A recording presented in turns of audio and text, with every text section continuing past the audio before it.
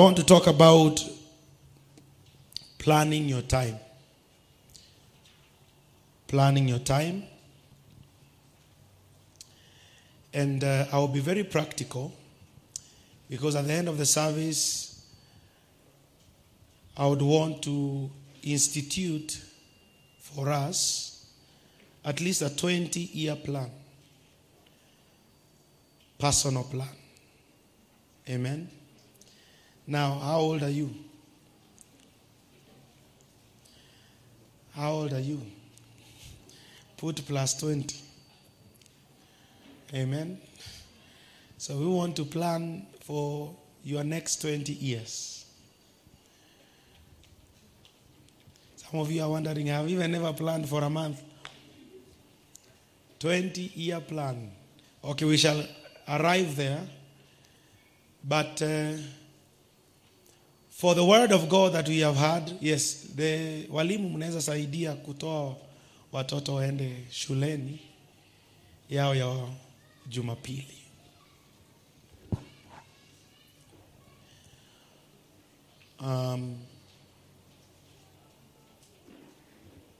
Good.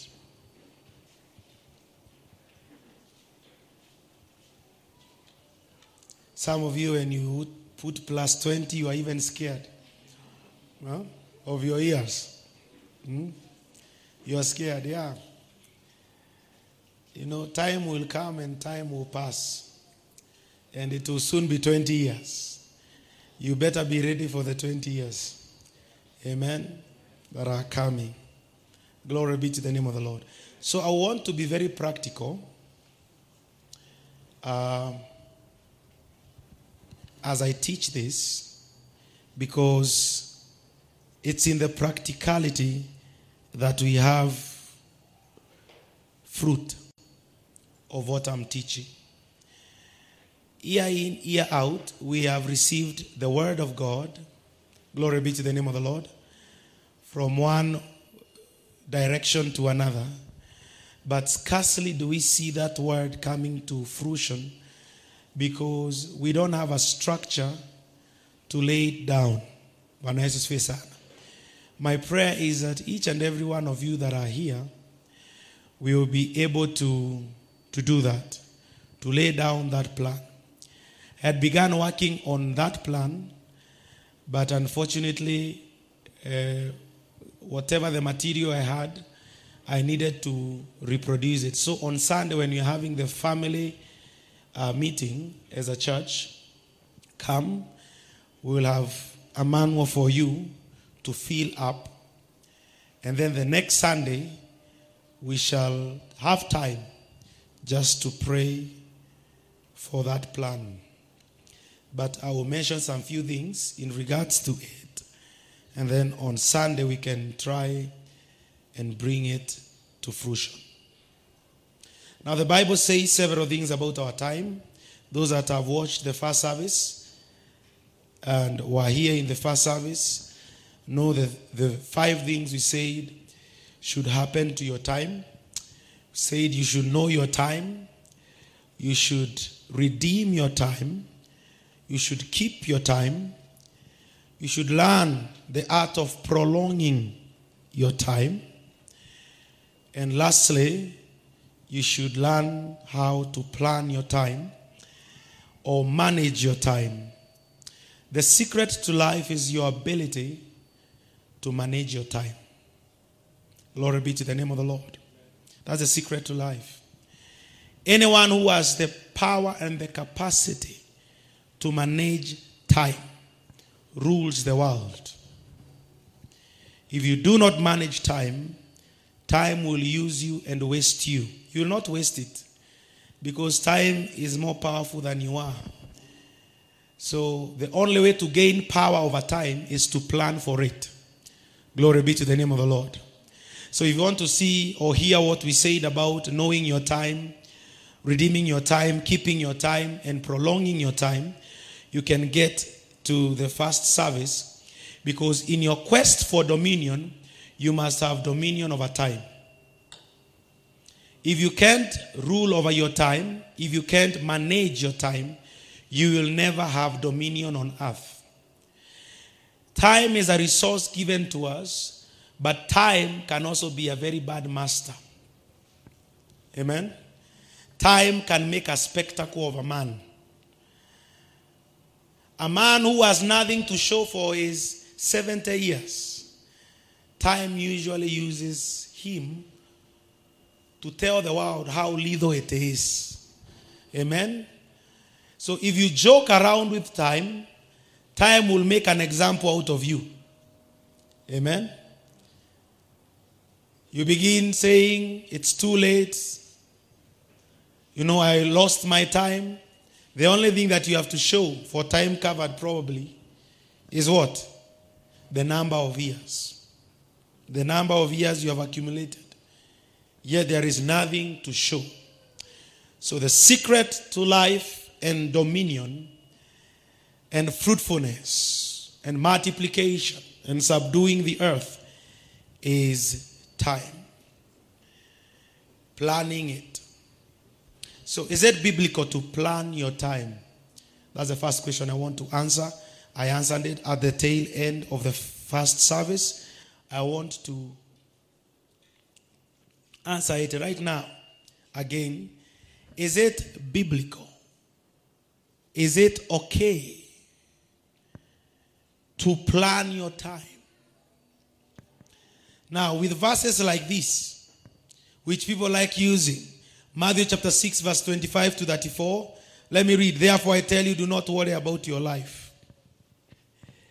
What you'll drink, what you'll eat, or about your body, what you'll wear. Is it not life more than food and body more than clothes? Look at the birds of the air. They do not sow, they do not reap, or store away in barns, and yet our heavenly Father feeds them. Are you not much more valuable than? Are you not much valuable than they? Can any one of you, by worrying, add a single hour to your life? And why do you worry about your clothes? See how the flowers of the field grow. They do not labor or spin. Yet I tell you that not even Solomon in all his splendor was dressed like these ones. If that is how God clothes the grass of the field, which is here today and tomorrow is thrown into the fire, will he not much more clothe you, you of little faith? So do not worry, saying, what shall we eat? Or what shall we drink? Or what shall we wear? For pagans run after all these things, and your heavenly Father knows you need them. Then the verse we like, and Ruto likes. But do what? But seek first his kingdom and his righteousness, and all these things will be given to you as well. Therefore, do not worry about tomorrow. For what? Tomorrow will worry about itself.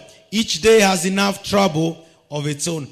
People sometimes read that and say, the Bible says expressly, Pastor, don't worry about tomorrow.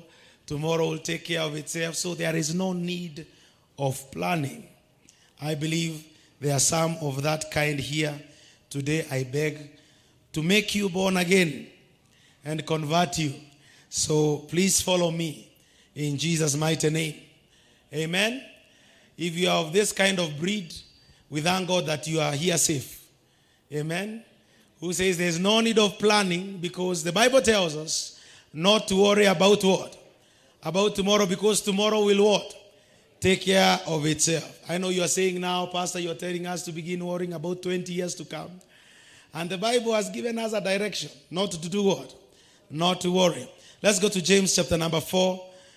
I show you another cluster of people. Now not those that worry, but another one. Those that do not worry, but another one. James chapter 4, verse number 15. Verse number 15, what did it say? Not verse number 15. 4:15, yes. Sorry. 4:13. 4:13. Can you read all of us together? Want to go? Now listen. You say, today or tomorrow, we will go to this or that city, spend a year there, carry on business, and make money. How many are saying, I've already made that plan this year? You know, tutaingia hiyo mji ya Nairobi, we have to make money. Hallelujah. Tutaingia China tuchukue mizigo, We have to do what? We have to make money, make business. I know these were some of your resolutions as the year began. Are they bad?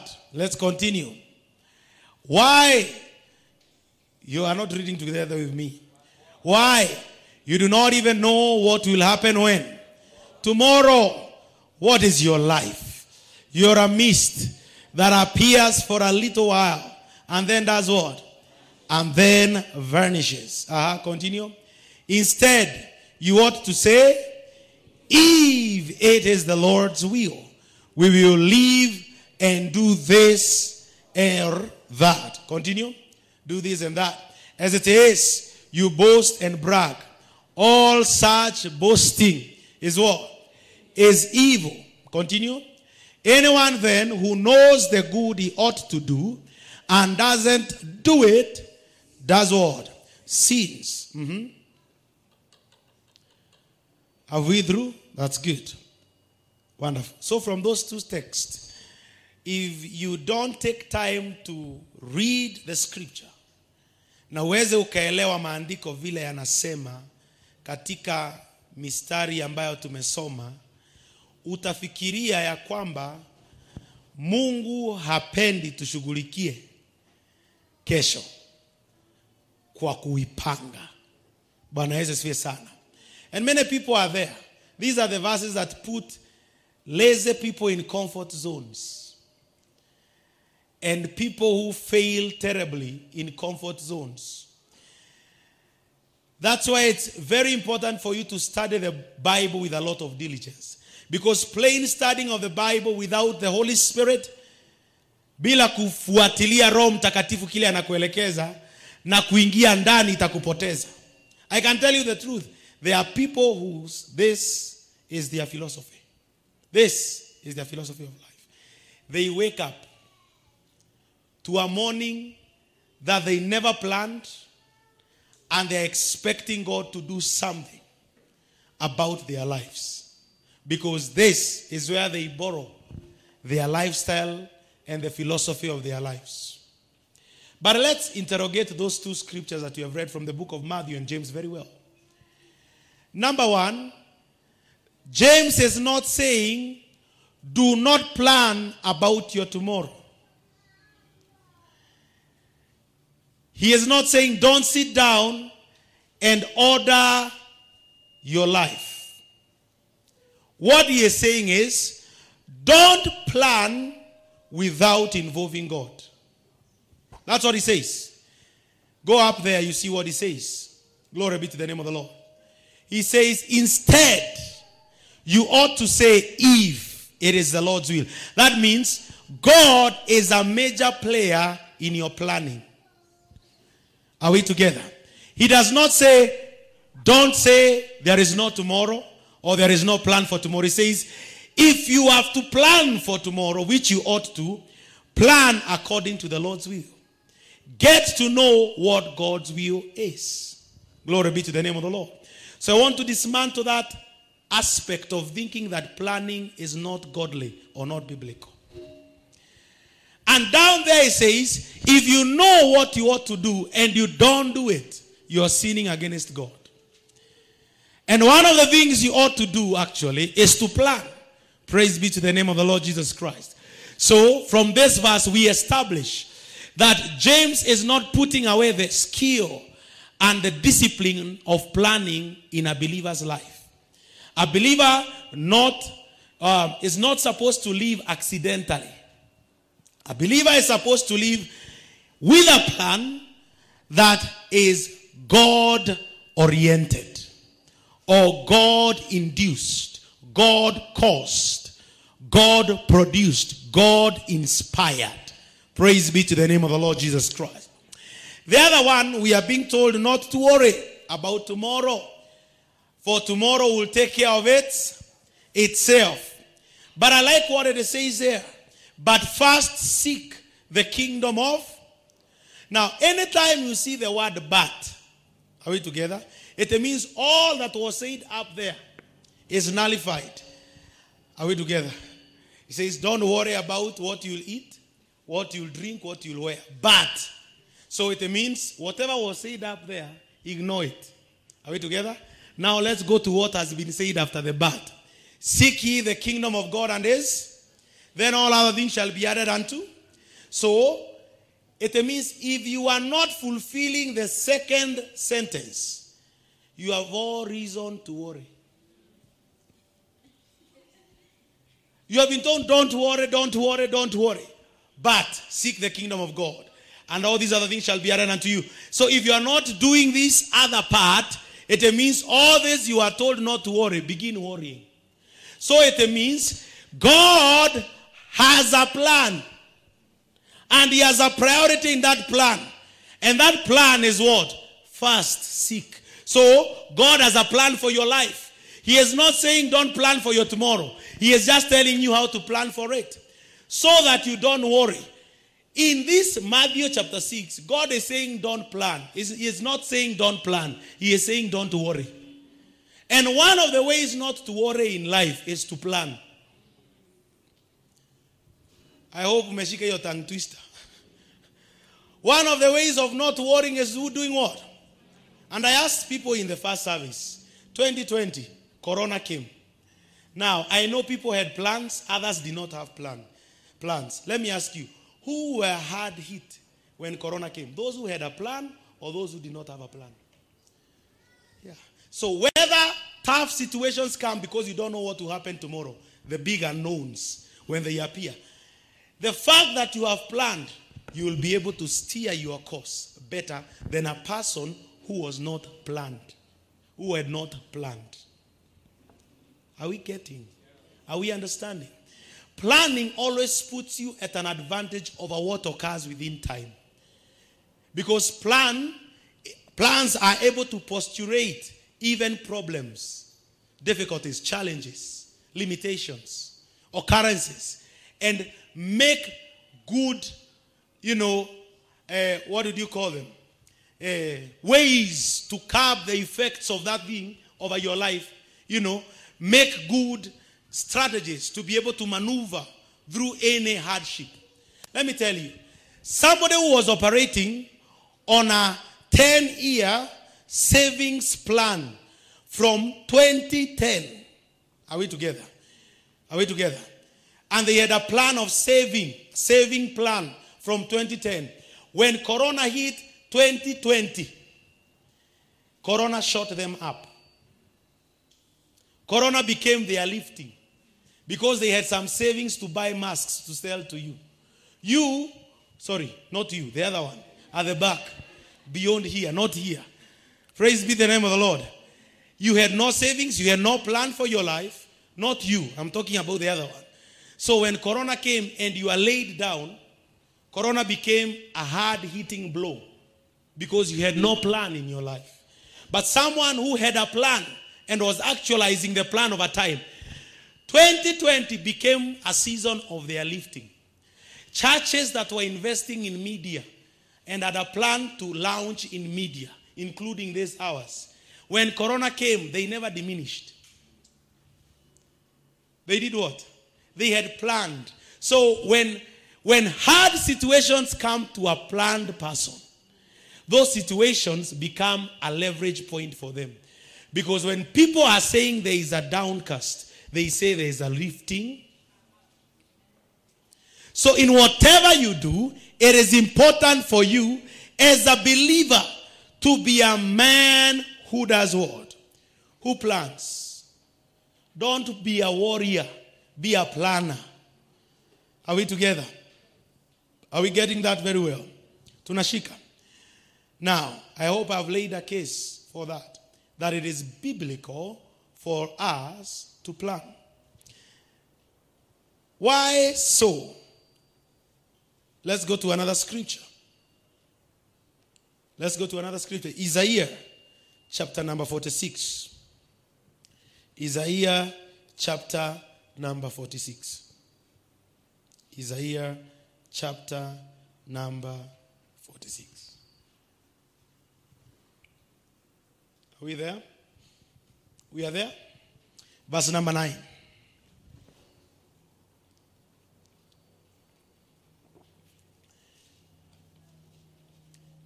Can you read? Remember the former things, those of long ago. I am God, and there is no one, there is no other. I am God, and there is none like me. Let's continue. I make known what? The end from ancient times. What is still to come? I say, my purpose will stand, and I will do all that I do all. Now, how many of us are created according to the image of God and his likeness? Now look at the kind of our God, or the character of our God. How he describes himself. He says, I make known the end from the beginning. Unless you are a planner, that statement you can't be able to achieve, to say concerning yourself. And from ancient times, what is still to come. Our God plans the end from the beginning. He does not plan the end when he arrives at the end. Hey, he paints the picture of the end while he is at the beginning. If that is not a planner, tell me who a planner is. Glory be to the name of the Lord. You cannot begin drawing the plan of a house when you are putting the pinnacle, the roof. That's hiyo ndio wakati sasa unachora. Kuna watu unajua wanajenganga hivyo. Wanaanza tu. Wanaweka mawe, wanaanza. Wanaweka mawe, wanasema nachoo ikue hapa. Wanaweka. So after wamemaliza ndio wanachorea kanjo plan. But the right order is for you to go and look for an architect, draw a plan, let it be approved, then begin drawing. So by the time you have begun building, not drawing, already you have a mental image of what you are going to build, true or false. True or false. Even you can step on that land and say, this is our master bedroom. This is the kitchen. It is not there yet, but you can see it. You're already entering there. You have the mental picture of it. That is our God. Please kindly give me this television, this screen. It's gone off. Very important. So, our God declares the end from the beginning. Let's see another verse. Acts chapter 15, verse 18. It says, known unto our God are all his works from the beginning of the world. That means that God knows all his works from the beginning, from eternity, from beginning. Acts chapter 15 verse 18. Known unto our God are all his works. God is never surprised by his works. He has planned them. Did you hear me? Mungu astuliwi na kile amefanya. Anakuanga amepanga. Geukia jirani mwambie usistuliwe. Kuwa mtu wa mipango. Yeah. Unajua kuna watu wengine unafanya kitu unashangaa ni mimi nimefanya. Ni wewe. Lakini shida ni huku umejipanga. So you have accidentally stumbled into a miracle, into something that you have done. But there are people who calculate. And let me tell you, let me not use that language. You think I am of another place. Amen. Unajua jina kupangwa sasa. Jina kupangwa Kenya huwezi tumia kwa madhabahu. Shachukuliwa na politicians. Sibangwingu. Amen. Hallelujah. I think we need to reclaim our words, we need to reclaim our words. Zote zimeharibiwa huko. Amen. So what does Isaiah 46 verse 9 to 10 imply? What we have just read. That our God knows the end from the beginning. Number one, it means that God... Are we together? Hapangangwi. God, the one we are created after, has the ability to bring the beginning to the end. Has the ability to bring, the end to the beginning. The end to the beginning. He has the ability to bring the end to the beginning by declaring it. Glory be to the name of the Lord. That means he sees the end from the beginning. And because you are created in his likeness, and through his son Jesus Christ, we've been reconciled to that position, you too can be able to bring the end from the beginning to the beginning. If you are talking of a 20-year plan, if you are a true son of God, and your mind is not under any oppression, are we together? You can be able to bring the end to the beginning and begin fellowshipping with the end while you are at the beginning by declaring it. Did you hear that? By doing what? By declaring. God says, I declare the end from the beginning. You need your mouth to be unplugged and unstopped so that you receive the capacity to declare confidently what you want to see at the end of 20 years right now. Yeah. You declare, you speak it into being. Genesis chapter number 1, it is God declaring what he wants to see. Plants, animals, earth, water, man. He is declaring. Genesis chapter number 2, he begins the work. And he begins planting a garden. He begins creating the man. He begins naming the animals and causing the animals now to come forth. As they come forth, man is naming them. Are we together? But Genesis chapter 1, he is saying, let there be, let there be, let there be. He is declaring. Genesis chapter 2, he begins the work. And he begins the work through his strategy on earth. Because God will never begin anything on earth without a man. Get that and take it home. Yeah. Hata ukisema Mungu shuka na usitumane, hiyo ni maombi haifikangi pale juu.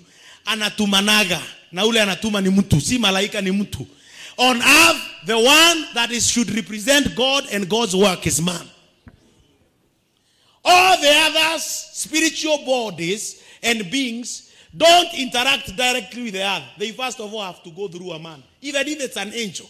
When it wants to go and when the angel wants to go and destroy, when he, the angel, and them, the angels, want to go and destroy Sodom and Gomorrah, they must of all consult the man Abraham. Angels have no jurisdictional authority on earth unless through a man. Sikia hiyo na upeleke nyumbani. Nikwambie, hata Roho Mtakatifu alishukia watu, sio mijengo. Ili kupitia watu akapata nafasi ya kufanya kazi duniani. You are the legal representation of God on earth. And God does not violate his ways. That is his way. You are the way of God on earth. You are the way of God to your family. You are the way of God to your nation. Nataka ni hiokero. Ni wangapi hapo wako na kadi ya kupiga kura? Inua mkono. Unaona? Na nyinyi mtakuwa kwa mlima mkisema Mungu tusaidie. How are you expecting God to install holy leadership when you don't have an electro what? What? Electric card. It will be crazy. Utaona waaminio believers ati wako prayer mountain siku ya elections. Wanaombea ati raisi. Wako kwa mlima ati wanalia wakitoa machozi. Na makamasi ati my 40th day we are installing the king. We are.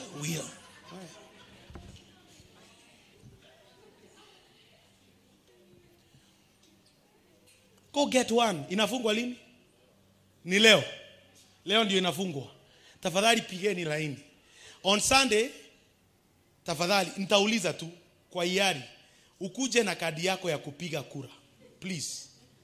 Please, please, please. Because we cannot have prayed for this Kasarani. And God begins impressing upon us who is the leader. And we can't vote for them. Please.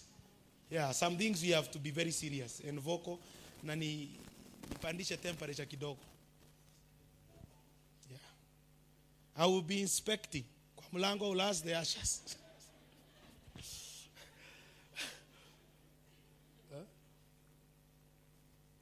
Kama hauna tunakupiga suspension ya mwaka moja ya kanisani. Tukuone next year. On a light note. Are we together? But kindly, just go. God wants to participate through. He cannot have any influence on earth apart from the way he has created. That is the way he has created. You are the pathway of God. That's why when God wanted to redeem creation, he did not send his son in form of a goat. His son had to take the form of a man because it's only man who is allowed to transact for God. Those that worship demons know it. That's why they interact with the demons so closely. And the demons, do their will through them. But we that are sons of the kingdom, why don't we know that God is counting on us for the sake of that village, city, nation, continent? That if you open your vessel to hear God, listen to his word, and begin applying his word in your situation, then you will not measure what God can do with you. It will be measurable. It will be beyond your capacity. So God in the universe, he declares, let there be, then he goes to create. And if we serve this God, we also possess that same ability to bring the end from the beginning. I remember when Davis was doing his live recording, let me use you as an example. He came and told me, I want to do a live recording. And he painted the whole picture before it was. When we were stepping into that hall, I can tell you I could see the picture he had painted. And even better is there. You as a believer, you possess the capacity to draw the end and bring it to the beginning and say what it will be and declare it and keep on declaring it. Glory be to Jesus. Number 2, God works with the end in mind. God works with the end in mind. So he does not only declare, but he works with the end in mind. Now, you can imagine, by the time Adam is falling and they are eating the fruit with Eve, God had already pictured that they will do that. The Bible says, Jesus Christ is the Lamb of God who was slain from the foundations of time. So that means before even time was, Jesus was already employed and applied, and the capacity was already given to him to be the redeemer of man from their sin. Yet Adam had not yet failed. That's the God we serve. He has his end in mind as he is doing things. You must, as a believer, always work with the end in mind. Don't say whatever will be, will be. There are people who wake up and say whatever will be, will be. If you have the attitude of whatever will be, it means you will be very unstable. Any wind blowing your side will be good wind. You will never be defined. You will never have boundaries. You cannot say no because you don't know what will be. You are not anticipating anything. Are we together? Kama ulikuwa na mpango, let's say ya kununua Prado. Na najua kuna hao wako na hiyo mpango ya kununua Prado. Amen. Na mtu akuletee Vitz, akwambie shika hii ndio gari yako. Utamwambia hapana. Gari ambayo najua nataka na naingoja ni nini? Na hata ukipewa hiyo Vitz utamwambia ni hii, lakini kuna ile ninaangalia. Nitakaa kwa hii kwa muda, lakini kuna ile nafanya nini? You will not settle for less because you know what you have planned for. You have to always have the end in mind when you're planning. Glory be to the name of the Lord. Number 3, the other thing we get from this is that God is able to bring the beginning to the end. God is able to bring the beginning to the end. You see, when Jesus was coming, the Bible says, in the fullness of time, Christ came. Just walk with me, somebody. We are getting somewhere. In the fullness of what? Christ came. You see, God entrusted his seed to Adam. And he knew that Adam would fall. Then, in the process of time, Cain kills his brother. Abraham comes, sleeps with a slave girl. All this crisis. But let me tell you, God had already planned for all those failures. He knew how to mitigate them and maneuver them. His plan was for the redemption of man. He had already seen the end from the beginning. He was working with the end in his mind. The end was in his mind. So even when crisis hit the house of David, and David decides to sleep with Bathsheba, and they get a baby, and the baby must die because of the sin, God still knew one way or another Jesus must appear. Are we together? Because he says his purpose must stand. And you need to be like God, who says his purpose must stand. You also need to stand and say, my purpose, this intention I have, this plan I have, despite or in spite of what happens, it must stand. Why? You're working with the end from the beginning. You are working with the end in mind, and you are ready to bring the beginning to the end. What does it mean? Whatever God begins, he finishes. When God puts an idea in your spirit, he is ready to bring it to completion. The Bible says, he is faithful. He that began a good work in my life, he shall surely bring it to perfection. If that idea was dropped by God, God is determined. If that gifting was dropped by God, God is determined to bring what he began from the beginning, to bring it to the end. Oh my God. And if it began in you, you also have to appear at the end to see it coming to fruition. Glory be to the name of the Lord Jesus Christ. Are we together? So those three things. God is able to bring the end to the beginning. God is able to work with the end in his mind. And it doesn't matter what interrupts the vision and the dreams around you.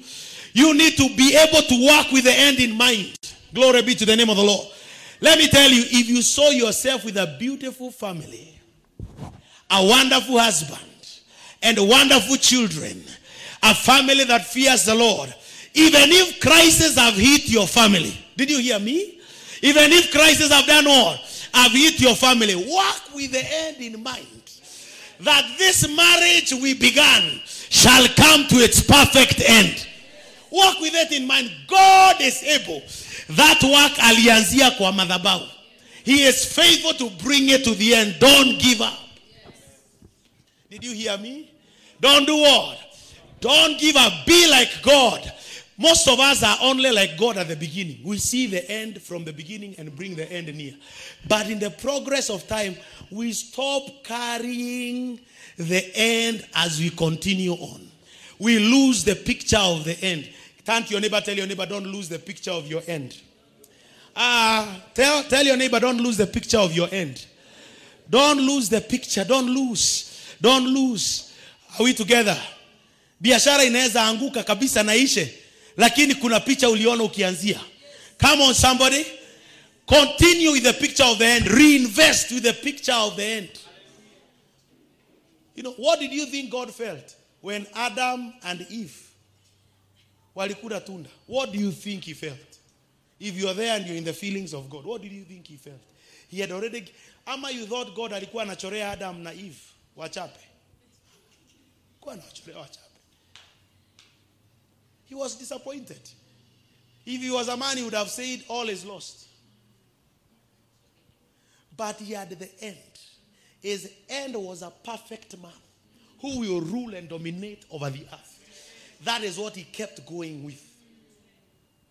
And before time, he had already prepared room for error. Amen.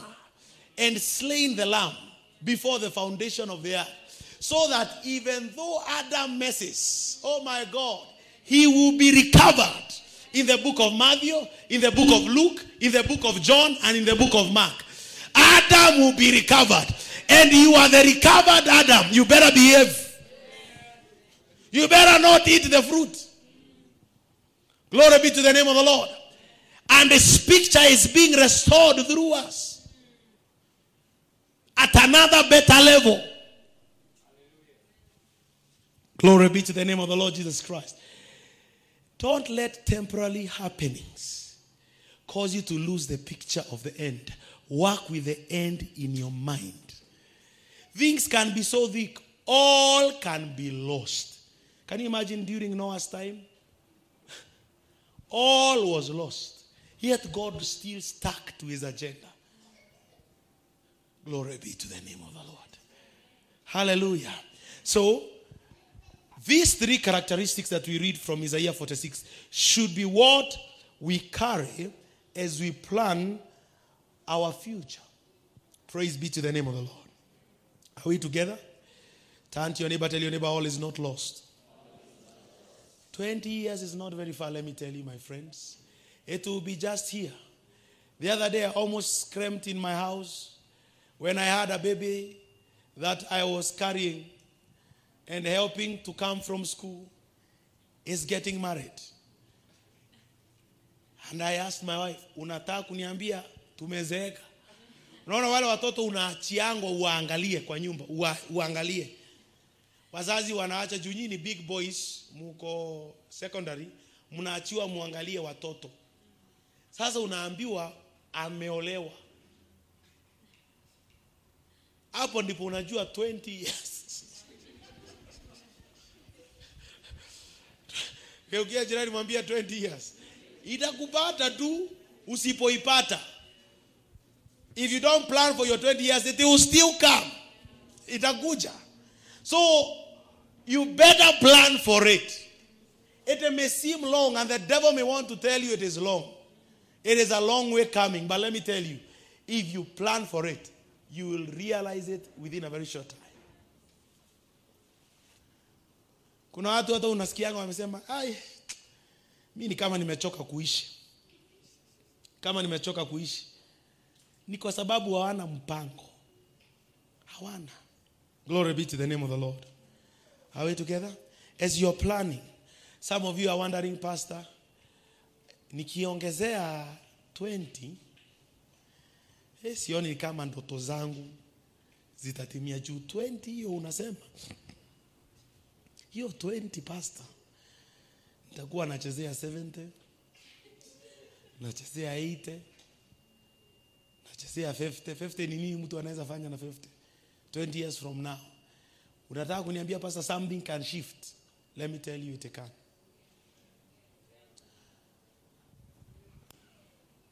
Moses was born, and the Bible says he was a fine child. He began doing great things. He worked in Egypt for 40 years. He fled.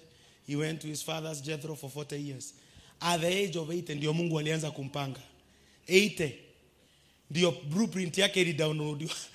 80 years. 80 ni wakati unasema wajukuu wangu kujeni niwabariki. 80 niwaachie kile niko nacho. 80 hakuwa hata na kitu. He was still tending the sheep of his father Jethro. He had no inheritance to himself. Bado alikuwa analipa mahari ya Zipora. Juu aliingia bila kitu. So hiyo miaka yote 40 ilikuwa ya kulipa mahari ya Zipora. Aende akashughulike na kondoo wa baba yake in law.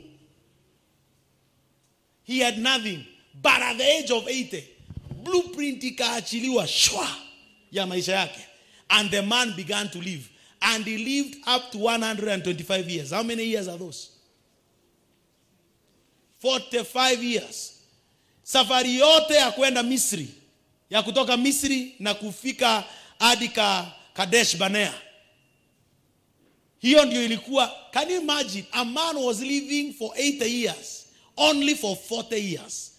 Living for 80 years for an assignment of 40 years. Oh my God. And we speak about him up to today. Glory be to the name of the Lord. Usistuliwe, kuna mwingine aliishi 969 years. And the only thing we know about him is that he died. Hakuna kitu ingine. Long life does not mean that you are blessed. Long life does not mean you are blessed. There is a man who lived half the years of a man. 33 years. But we are still preaching him up to today. He never lived for long. Glory be to the name of the Lord Jesus Christ. So you are there and you are wondering, Pastor, you are saying 20-year plan. Sisi tuko karibu kuzimia na kuenda. Tunaachia hata tushaanza kuota ndoto za watoto wetu. Sio zetu. Hata tukiota, sio sisi tunajiona tukifanya hizo vitu. Tunapata tu reportings. Sisi ni reporters, messengers. Hatupati personal dreams. Dreams ni za wajukuu na vitukuu.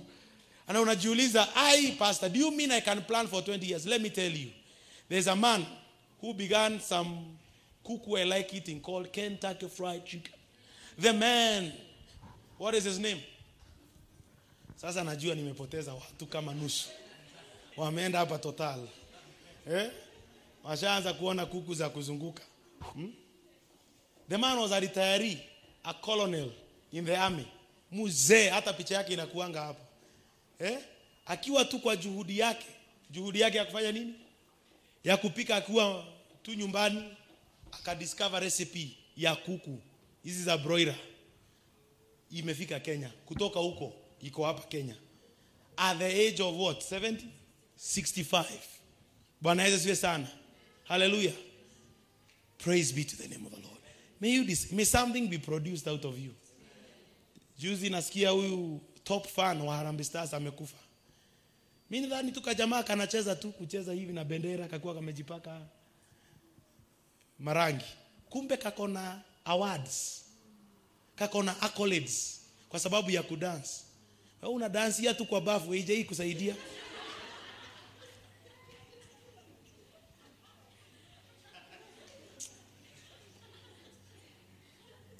And imagine, hao mtu hata anajua ulikuwa unakachekelea, hata unakaita kamchawi. My friend, he has been awarded the best fan even in the AFCON. Akona medals huko kwa nyumba na sponsorships. Aendi hapo tu kuimba. When you see a man doing something passionate, it's not in vain. Kuna kitu inatoka hapo.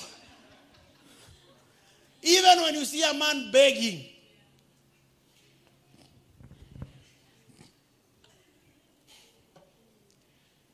it is not too late to begin a plan. Glory be to the name of the Lord. Romans chapter 4, verse 17. Romans chapter 4, verse 17. Look at Abraham. Mungu anaanza kumpanga akiwa 75 years. Wewe ni nani you give up? Who are you to give up surely? 75 ndio Mungu anaanza kufungua kitabu yake. 75. Kitabu ya mwanaume mzima ameoa. Are we together? Ameoa, inajulikana ameoa. Ameishi miaka 75. Hakuna kitu, hata hakuna kilio ya mtoto kwa nyumba yake. Mungu anamfungulia vitabu zake at the age of 75. It is never too late for God to open your books. Never throw in the towel somebody. This is the year to activate your dreams. I say I might have lost in the last decade, but this decade, mimi nayo. Katika jina la Yesu Kristo. He brings things that are not there and he causes them to be there. Oh, things that are not as though he not only regenerates, but he also generates. I pray in this season, by the grace of God, may you begin handling things that were not there. The Bible says, what eye has not seen, what ear has not heard, what has not entered the heart of a man, you are not even planning for it. Wacha Mungu akulete things that are not there as though they are. A connection that was not there as though it was. A resource in your life that was not there as though as it was. May God bring it to you. May God generate something new in your life. I'm saying may God generate something new in your life. May God generate something new in your life. I'm saying may God generate something new in your life. Yeah. Some of you, all you need is something new to happen in your life. You'll be sparked up again. Sparked up again. Sparked up again. A new idea. Oh my God. Was M-Pesa there the other day? It wasn't. It wasn't. It was something new. Even this corona was not there. Something new that came. And let me tell you, you are crying corona. There are people who are smiling all the way to the bank. Wenye AstraZeneca. Na wenye Sputnik. Na wenye Moderna. Nasikia hizo majina. Si hata sisi tukue na yetu moja inaitwa Kengori. Yani zote, let's these people are enjoying all the way to the bank as the nations of the earth are buying their vaccines. Najua unafurahia mask kuwa na style ile K995. There's some, as you're buying it, there's somebody saying yes. Thank you corona. Ishi milele. Ishi milele usiondoke. Oh my God. Why are you using even sanitizers? The closest you will come as men is just kwa baba shop. Kupakwa tu nini na Sam. Sanitizer kwa kichwa. After umenyolewa. That's the closest you are coming to sanitizer. Kupakwa Dettol. Hizi siku iko kwa kila nyumba. Hata ukiingia kwa nyumba, hata kwangu leo kuja kuona mtoto na ukuje ulete diaper. Ukikuja kitu ya kwanza ni nini? Yes. Somebody is saying corona usiende. Hata wakiona mtaikagwe ni kama anajaribu kusema hizi protocols ipunguzwe kidogo, anasikia anakasirika. Kwa sababu ile container ameleta ya mask. Oh my God. Hiyo lazima iende na alinawiri na corona. May God bring something new for your favor. Things that are not to become things that are. Because that will work for your advantage. Let things be generated. You know, the other day, hakukuwa na simu. Kweli ama rongo? Hakukuwa na simu. Actually, kama kwenu kulikuwa na simu, in my wife's place walikuwa na simu. They were among the richest. Walikuwa na simu and Timothy is there. Walikuwa na simu na walikuwa na computer. So if you wanted to play computer games, ni kwao. Na si ati computer ile mzuri sana. Ni ile MS-DOS, Computer inataka kukaa kama fridge. Computer zile za kitambo. But they had it. You were privileged. But that's my wife's brother. Glory be to the name of the Lord. And also John. Praise be to the name of the Lord. And all the young men would gang there. If you have to make a call, you go to their place. Wako connected, wako na simu. Bwana Yesu sana. Nizile simu, nizile.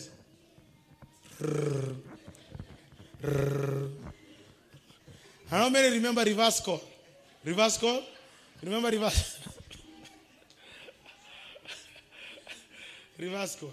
Otherwise, uende kwa booth na kijiko.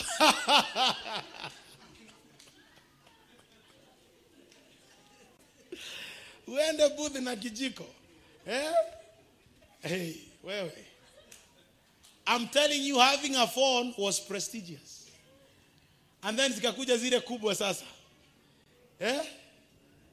Hapana, kuna ingine wajana votorora. Kuna ingine ya white kubwa. Kubwa. And then sasa hizi zikaingia, Safaricom ikaingia. Nani anakumbuka advert ya Safaricom ya Kamasai na Simba? Unakumbuka? Safaricom cancel ndio ilikuja kwanza, lakini ikapitwa na Safaricom. Yani credit ilikuwa inanunuliwa very precious places. Credit was, serious things to have around you.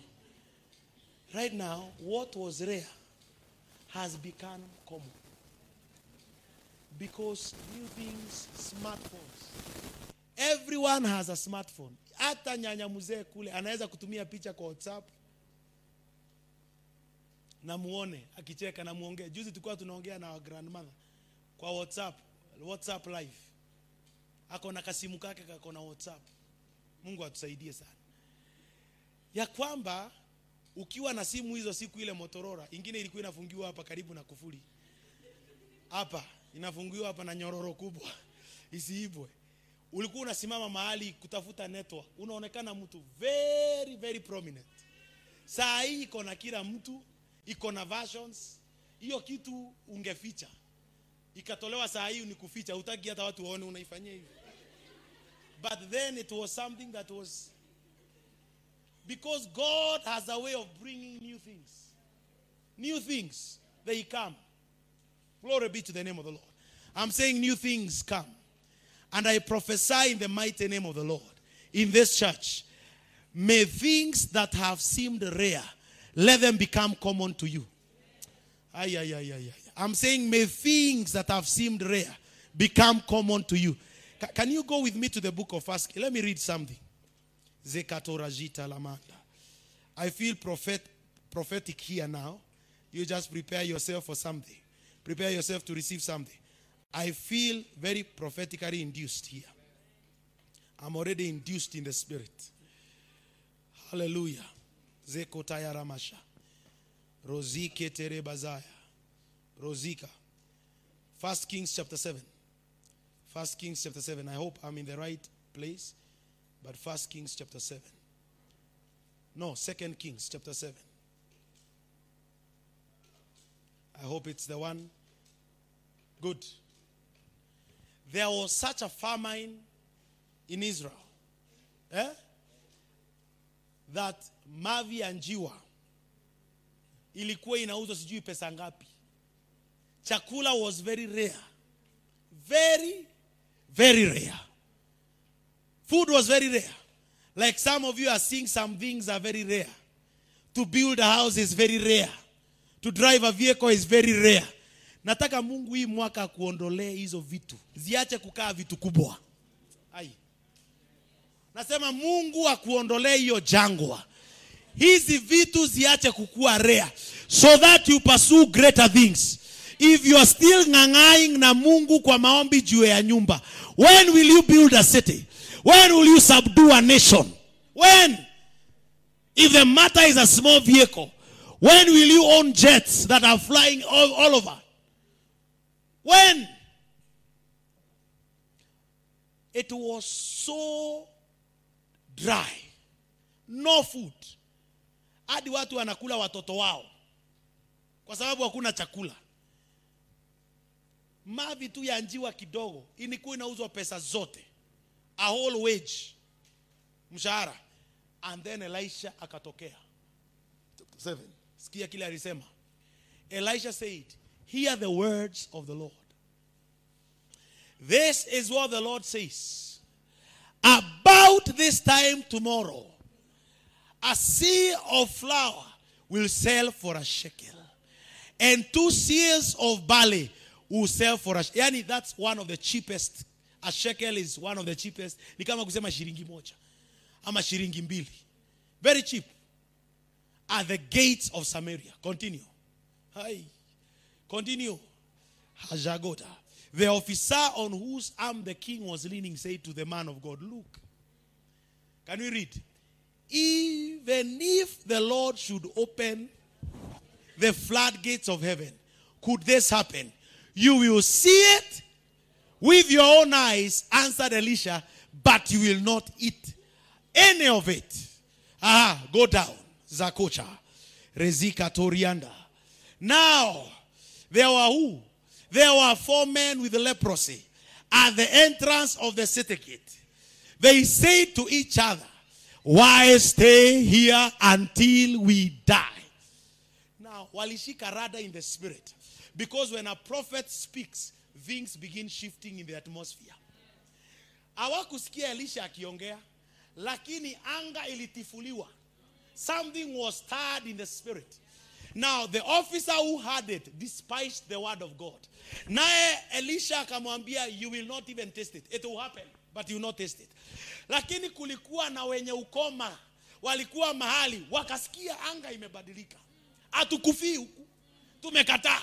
Hawajui ni kineno kimeachiliwa. Siku ya leo ninaachilia neno in the spirit. For the year 2022, I declare my God, in the mighty name of Jesus, that which has been rare in your generation will become common to you. Give me some sound here. Zakataya Ramoshiada. Rekazikatama. I declare that which men say it's rare You cannot get it. You cannot pocket it. This year 2022, you cannot access that land. You cannot build. You cannot drive. You cannot own a school. You cannot own a business. You cannot touch $1 million. I declare that which is rare this year of 2022, by the word of God, I shift and release the atmosphere over your life. And I declare today that which is rare shall be affordable, shall be common. Do you know mobile phones were being bought for 100 and something thousand? 200 and something thousand. Airtime could be bought for 20,000, 30,000. Today, hata airtime ya shilingi 5 iko. Simu ya 200 iko. I declare, my God, Rakazota yale bregata. Lekatai remeziketea. Wacha hizo gari zishuke bei. Wacha hizo shamba zishuke bei. Wacha hiyo mawe ishuke bei. My God, karazika tayamba. Let there be an occurrence in the spirit that a vehicle will cost even 400,000, 300,000, a good one 200,000. I pray, my God, those things that are rare